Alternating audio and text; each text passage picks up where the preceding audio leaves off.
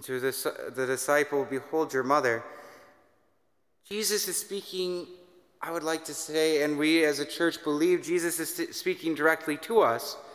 When he said, behold your mother, preparing to leave this world on earth, Jesus wants the disciples whom he loved to be cared for, and he gives us his mother in order to do that.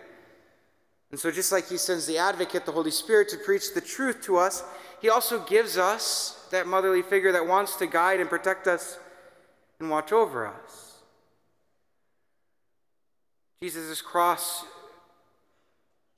if we let ourselves stand at the foot of the cross with the Mother Mary, watching her son pass from this life to the next, on her earthly journey with her son Jesus, Mary endured the deepest sorrows and experiencing indesirable joy as she walked with him.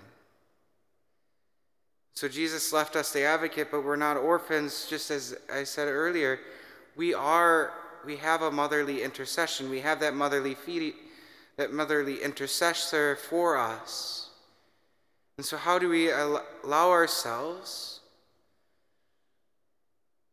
to let our Blessed Mother be that intercessor for us? How do we allow ourselves to give that example, or allow her example of her fiat, let it be done unto me according to your will?